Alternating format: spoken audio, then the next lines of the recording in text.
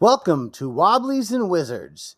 I am sitting here listening to Fleetwood Mac, and I'm getting into it. This is Logar the Barbarian, and I'm here to talk about music and Dungeons and Dragons. Music and Dungeons and Dragons, there's a connection there for me, and I think a lot of people have the same connection. And one of those connections is the album Rumors by Fleetwood Mac. We used to sit in this would have been the mid 90s, 95, 96, I want to say. We would sit in my friend's apartment, and there wasn't a big table there, so a lot of us would just sprawl out on the ground around. We were young, and a lot of us in our early 20s, late teens, and actually the GMs were in their early mid 30s. A few of the other players, and we'd sit around and play. This was at a friend of mine, my friend Gary's house. I haven't seen Gary in well over 20 years now, but we used to sit around Gary's house, and he would DM, and we would play Dungeons and Dragons. And one of the albums he almost always played on every game was Fleetwood Mac's Rumors. That, and he really liked that. What's her name? Lorena McKinnon, I believe it was. But Rumors from Fleetwood Mac. I was not into Fleetwood Mac. In fact, back then, I was an obnoxious little punk rocker who talked trash on hippies. I was kind of an elitist little prick like that. It took me years to kind of break from this absurdity of where every single bit of music had to be some kind of ferocious, intense punk rock or metal or something like that. We were running around a bunch of punkers with our crazy hair and outfits going to shows.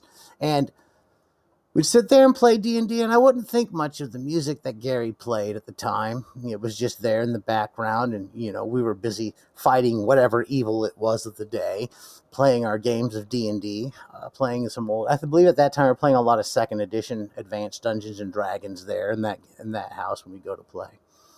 But that Fleetwood Mac album was always on, so every time I hear a song from it, I instantly am transported back to that living room, chain smoking in that living room, eating unhealthy junk food, playing Dungeons and Dragons.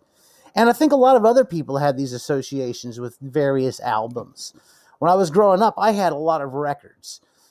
I started inheriting these records from uncles and aunts and family members when I was very young, and I started discovering these bands. One of the records that I have a lot of fond memories of as a kid was Meatloaf, Bat Out of Hell, the original one. In fact, I still have 2 copies of that record. I also had it on cassette growing up. And I hear these things and they transport me almost instantly to these fantasy lands of imagination. And a lot of us, when we were playing, a lot of you may have had records too. I can name quite a few that got played while we were playing Dungeons and Dragons in my parents' basement. Old Led Zeppelin albums, lots of metal, some punk here and there, depending on what it was. And a lot of these old bands, I have certain associations with them where that is a Dungeons and Dragons band. Even if most people wouldn't see it as D&D, because it was played during game, I have that association with it. I'm sure you have bands and records, if you've been playing for a while, that remind you of playing back in the day when you were growing up and young in high school playing Dungeons and Dragons or other role-playing games. And this is a new thing, I think, that people have embraced, this nostalgia and this association with music. If you've played Morkborg, so a lot of people pronounce it Morkborg in the United States, but I've been told that the pronunciation is more along the lines of Morkborgi. So we'll call it Morkborg because a lot of people know, but Morkborgi, if I'm pronouncing that right, I may still be butchering it. The G is supposed to be more of a Y. Morkborgi is very much built on this idea of music and being inspired by the music, and it very much leans into kind of a, I don't want to say a death metal, but sort of a metal, dark metal, black metal stuff, kind of things in those areas.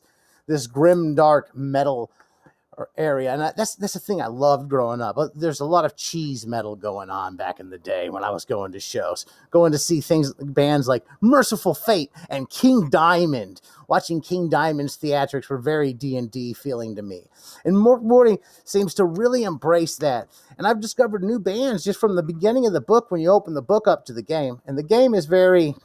It's D&D with an apocalyptic feel, impending doom and destruction. A fun game worth picking up. But at the very beginning, instead of like the old D&D had an Appendix N with inspirations from literature, this has a opening page that says music that helped, and all these great bands that are out and doing crazy stuff these days. Some of them were bands that I was really into back in the day, like Mayhem, picking up some of that old black metal and things like that. And kind of looking at it, there's a wide array of music that we tend to associate with Dungeons and Dragons. Like I said before, we had our experiences in our basements playing the different things we liked, be it Molly Hatchet to Led Zeppelin. I was a kid, I was really into the old punk rock, and we played a lot of superhero games. So a lot of times, various forms of punk and different kinds of metal were playing in the background. Now there seems to be a trend where people are starting with the more zine culture picking up much stronger in role-playing, especially within independent role-playing, self-publishing, things like Drive-Thru RPG and Kickstarter has brought a lot of new elements into it. And the zine culture very much crosses over into the music culture. And people are starting to put out records that go with their games. Mork Borg's a big one. I've got one Mork Borg record here from Philip Reed that I picked up. It's a little 45 with an adventure in it. And I'm waiting on another one from Exalted Funeral. If you haven't checked out Exalted Funeral and all the great offerings they have for more independent creators for role-playing and zines and records and stuff like that, you should check it out. It's really cool how bands and people are putting out records now. There's a few of them on there. And they're either entire role-playing games to go with the record or an entire adventure to go with the record. Recently, the Dead Milkmen put out an adventure. I haven't picked it up yet, but I was a big fan of the Dead Milkmen back in the 90s. I definitely had quite a few of their cassette tapes when they were coming out. So music in D&D, I was exposed to music through playing with others that I wouldn't have picked up or listened to myself. And at the time, I may not have thought a lot about it. But later on down the line, I formed memories with it, positive associations with it. A lot of people might, excuse me, a lot of people like to plan playlists now, especially in the 21st century, when you have so many tools where you can create your own playlists with.